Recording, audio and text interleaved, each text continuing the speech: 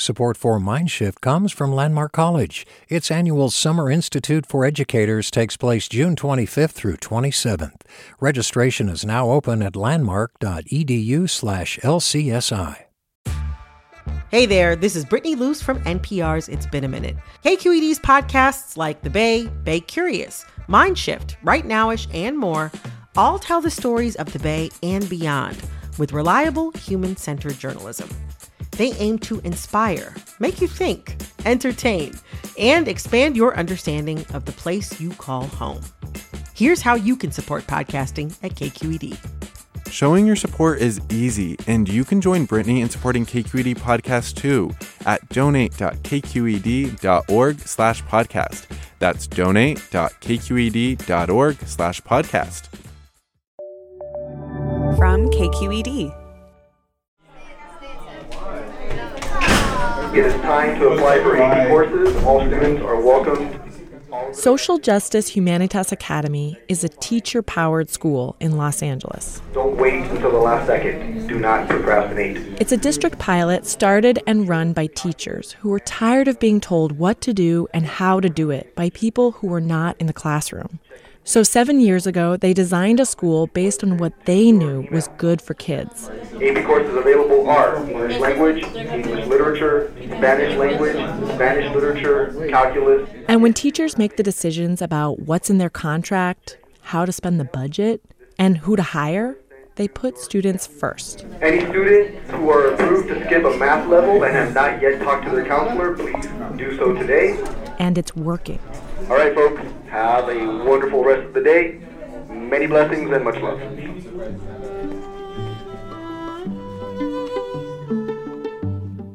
Welcome back to the Mindshift podcast. I'm Katrina Schwartz. Today, we're talking about what it really takes to help kids succeed in school when everything's stacked against them. It involves stuff you might expect: high expectations, great teaching, a strong school culture. But teachers here say the secret ingredient is love. So I wanted to know, what does love look like in the classroom? All right, here we go. Start off slow. This school serves mostly low-income, mostly Latino students. We're in an ethnic studies class. The students are chanting in a combination of languages, including Mayan, Spanish, and English, a reflection of their identities. Around the country, kids like these, low-income kids of color, graduate and go to college at much lower rates than their more affluent peers. But at this school, the kids that are usually on the losing side of the achievement gap, they're doing really well. If I love and respect you, I love and respect myself.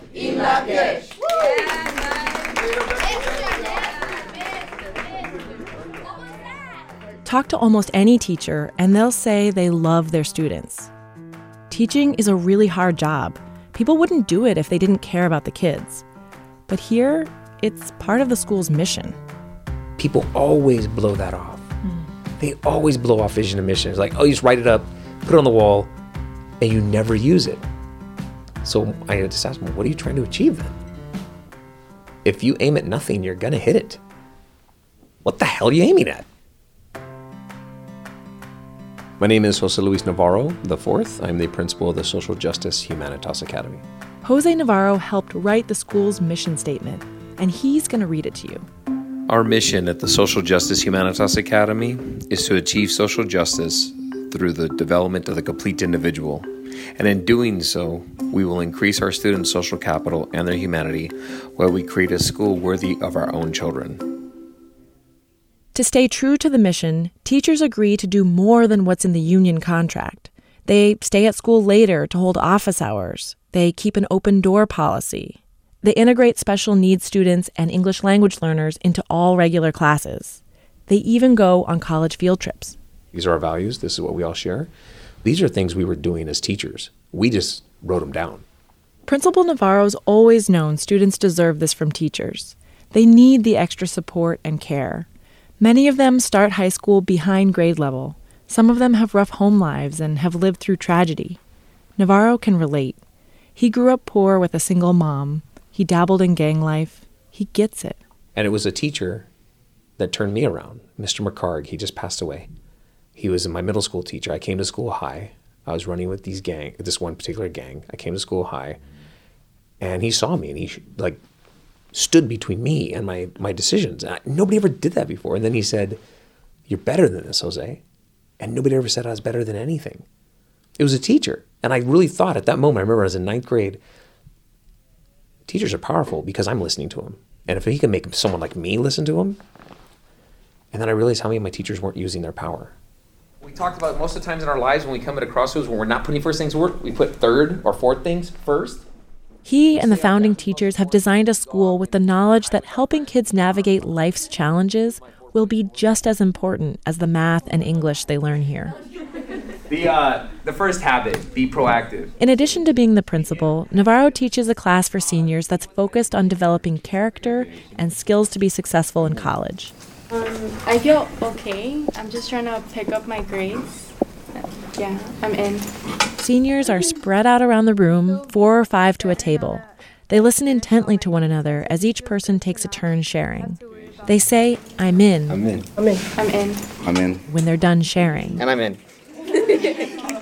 Committing to their classmates that no matter how they're feeling, they'll do their best to be present. I felt like I was going to college blind, but now I got to talk to a few people that are going to Berkeley, and I feel like I can see where I'm going. It's not blind anymore. I'm in. There's a lot of tension around heading off to college. Several students said their parents were fighting a lot, and it felt like their fault. It's going to get a little weird with your family. It happens every year. It seems to be a little tougher with the young women. Navarro stops to acknowledge some of what students are sharing.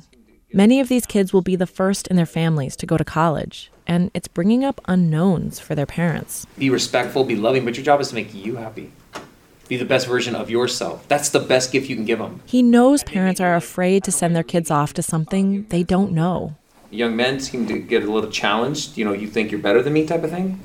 Why aren't you going to work? I don't understand why you're not going to work. I work to support your family. You're going to college to have fun. He tries to steady them, offering a different way to see what's going on. And they may be like, "I don't know why you're leaving," all that stuff. And I guarantee you they're bragging. They're going to be bragging like crazy. It's going to be hard because they love you. See that. See the love, don't hear the words necessarily. You guys get me? Yeah. Cool. These interactions are part of every class, whether it's English, physics, or math. But the school also invests in mental health. Navarro has 3 counselors for a school that's just over 500 kids. That's a huge investment. At most California public schools of this size, they'd be lucky to have 1 counselor. What has made us successful, and I think a lot of people are starting to listen, is the huggy-touchy stuff, the stuff that freaks people out. Adults making themselves vulnerable, building real relationships. We're going to take a quick break. Stay with us.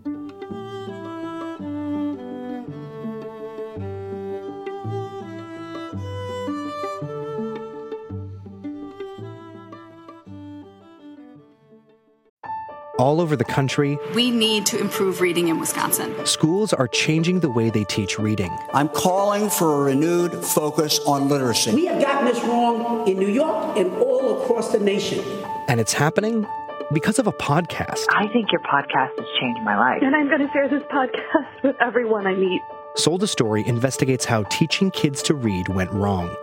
New episodes of Sold a Story are available now. Hey, it's Glenn Washington from Snap Judgment.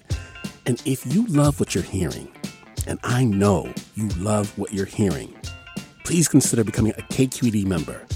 Get special access to cool events, behind-the-scenes footage, and so much more. Plus, you'll sleep better at night knowing you did your part for the community you depend upon. It's in you. Please be in it. Visit donate.kqed.org/podcasts to sign up now. That's podcast with an S. Thanks.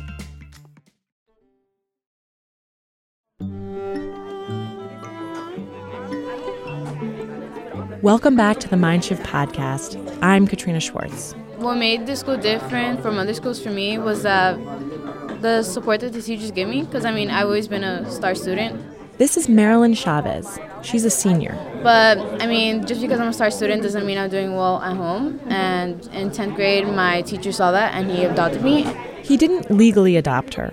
Adoption at this school is when a teacher intentionally checks in a little more, brings that student a little closer. He's like a dad to me now, and in any other school, I don't feel like I would have gotten that support. Marilyn is heading to UC Merced to study mechanical engineering this year. She's smart and confident, so I wondered if she would have done well no matter where she went to school. She didn't think so. The stuff at home made me feel like a burden, and I just wanted to give up in school. And if it wasn't for Mr. Vega, my teacher, my mentor, I felt like I wouldn't have done as good as I've done up to this point. While Marilyn and I chatted, her friend Josephine Montesinos sat quietly nearby. Josephine didn't want to be interviewed at first, but as she listened to Marilyn, she jumped in. I can relate a lot to what she has to say. I have problems at home as well, so like most of my peers feel more like family. I actually prefer to be here than home. She said she often gets to school at 7 in the morning and stays until 8 in the evening. She likes talking to her teachers and socializing.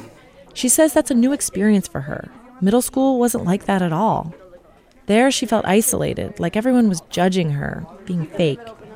She worried high school would be just as bad. So I tried it out, and then I'm like, oh, this principal is different. Like, he's really good. He motivates me, and he's like, these people, we're going to make sure that you feel like you belong, and if you don't feel like you belong, then you gotta stay longer so you can understand that you are worthy. That's something Principal Navarro and the teachers here have built into the school. I know a lot of people care about me, and I know they're not faking about it, because they call me, they text me. We have, like, group chats. The biggest group chat I was in was like 20 people. Wow. And it was just for school. This is actually more important than it sounds because not every student can be adopted by a teacher. Navarro realized that asking teachers to keep all the students afloat is too much, maybe even impossible. So he enlisted the kids themselves to help as mentors. When they're intentionally looking out for each other, he says the safety net has a tighter weave and fewer people fall through the gaps. That's love in action. Good grades doesn't mean that you're a good person. This is Rafael Velasquez, a senior and a mentor. Is this like an elective, or like how do you become a mentor? They were looking at people who had experiences, who went through situations like that. They can learn on how to mentor other people, or people that are going in similar situations. They can give them what happened and how they handled it. Rafael says as a mentor, he's learning to make himself vulnerable, to listen, and to feel responsible for his peers. By being vulnerable, that's how you build your own relationships, and that's how a person listens more than just like talking and being like a teacher. You don't want to come at them like if you're a teacher or a person of authority. They're responsible for one another. Like, what a great thing to learn at such a young age, compassion, empathy. One of the most compassionate and empathetic people I meet at this school is Samantha Siegler. She teaches English. I first see her outside her classroom talking quietly with a crying student. Class has already started, and when I head into the classroom, I'm surprised by what I find with no teacher in the room. So you guys think it will stay the same? Yeah, well, I think it would be either the same or like a higher percentage of people wanting to keep them out. I see students arrayed in groups intently discussing a reading. They've started class on their own. A few minutes later, Siegler's back in the room. Tiffany, do you think that the data would look similar or different now in 2018 if the same exact questions were After asked? class, I asked Siegler how she balances the emotional lives of students with teaching content. If a student is not participating or if a student is kind of ducking out on curriculum, it's about asking them, what's going on? Are you okay? Because if they're not participating, probably they're not okay. Speaking of, did you find it, baby? No, but it's at home. Okay. I have it. You're sure? Yes. Okay. I remember putting it in my pocket. Okay. Siegler's talking about the student's final essay, an essay she was almost done writing. This is legitimately a panic situation. This girl is right on the border of passing, and Siegler is doing everything she can to get her over the finish line. When you arrived, I was outside talking with her, and she has stuff going on at home. And I could just get mad and say, why aren't you participating? Why is your head down? Or I can check in and say, you don't seem okay. Let's talk. Siegler says when she treats her students this way, as people first, students second, it makes it easier to hold them to high standards, even when they need extra support. Students who have a relationship with you, they'll push themselves. Did you get uploaded, baby? Yeah. Congratulations. Sorry. Essays are due. We're interrupted multiple times throughout our interview, and Siegler always stops to answer her students' questions. Do you need something? I need a question. I need a question on the rebuttal. Oh, the rebuttal? Yeah, I don't understand it. Which essay are you doing? I can tell she loves her work, but when we start talking about what it takes to care about students this way... Sorry. Is that helpful for a podcast? It's fine, don't worry. She breaks down. So, for the last couple of years, I've really been trying to find balance. And I personally don't feel able to do that. Siegler is leaving, hoping to find a teaching position that doesn't demand quite so much. Which some people might say that means the school isn't working, and I wildly disagree. I think it's okay that I haven't found balance. I think that the work that's being done here is so important that it's okay if it takes so much out of some of us. And as with all activism, sometimes new blood needs to cycle in. Activism. She sees supporting young people who need her as activism. She's helping them learn to be resilient, to overcome challenging circumstances, to be their best selves so that they can go out and use their voices to change the world. But it's taking a toll on her. She can't stop caring about them at the end of the school day. It is incredibly consuming to love so many humans all at the same time.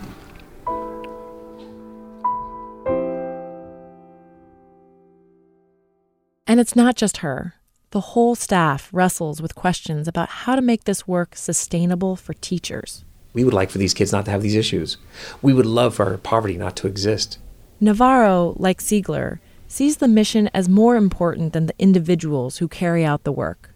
But he's not fooling himself about what it takes to help his students succeed. The stuff we've worked very hard to create here, the systems, are what you need to educate a kid. We're not doing it because we're masochists.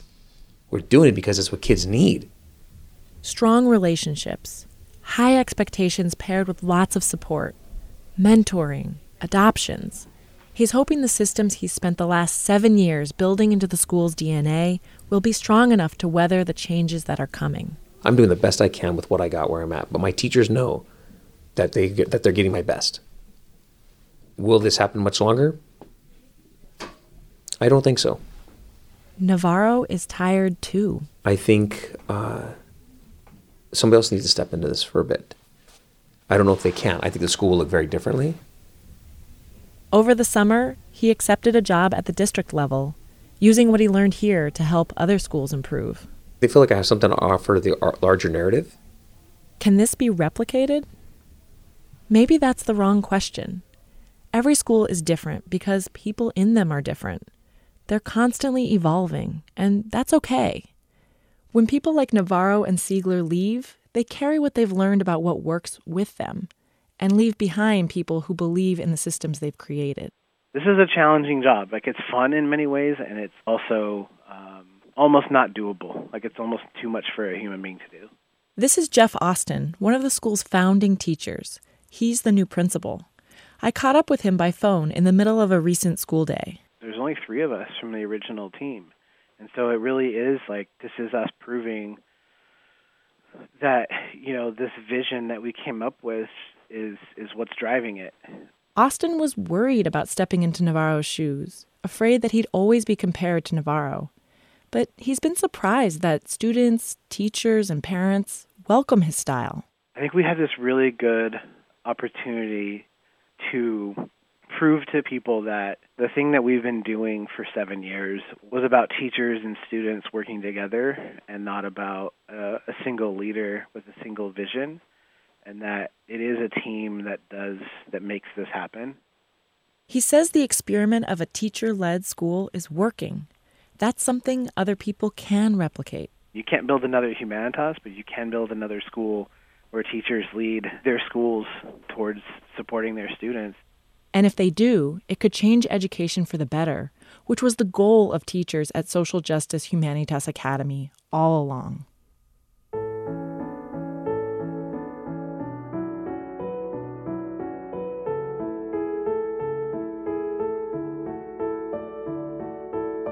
Thank you for listening to the Mindshift podcast. Mindshift is produced by Ki Sung and me, Katrina Schwartz. Our editor is Jacob Conrad. Seth Samuel is our audio specialist. Holly Kernan is KQED's chief content officer, and Ethan Lindsay is our executive editor of news. This episode could not have happened without the help of Julie Kane, our senior editor for podcasts. Thank you so much. Big thanks also to Julia McAvoy and Paul Lancour, Jose Luis Navarro, Jeff Austin, Samantha Siegler, Asim Kelly, Roberta Vega, and all the students and staff at Social Justice Humanitas Academy. And if you want to hear more stories about teaching and learning, subscribe to this podcast. And while you're on your favorite podcast app, help us out by leaving us a comment or a quick rating. It only takes a minute, and it goes a long way to help other people find our show. I'd really appreciate it. Thanks for listening.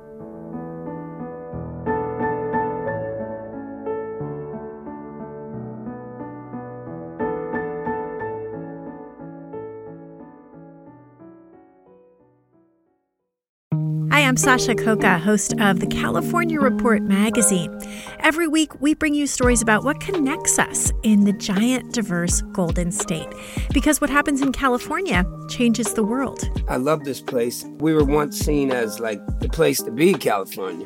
The land of milk and honey. That's where you go to Sunshine State, but we just have challenges right now. KQED's California Report magazine. New episodes drop every Friday, wherever you get your podcasts.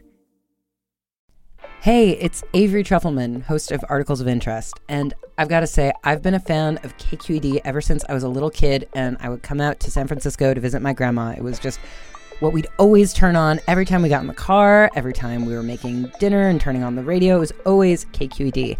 And then over the years, I've become a massive fan of KQED podcasts because this is local reporting at its best. These are answers to questions you've always wanted to know, interviews with exciting, unusual voices, necessary journalism, all told with love and care and artistry. And did you know that a majority of KQED's funding actually comes from members? It's just people like you and me supporting the programs they love, while also getting access to cool events, behind-the-scenes footage, and so much more. If you want to sign up and be a part of this amazing community, visit donate.kqed.org/podcasts to become a member today. That's podcasts with an S. Thank you for listening, and thank you for your support.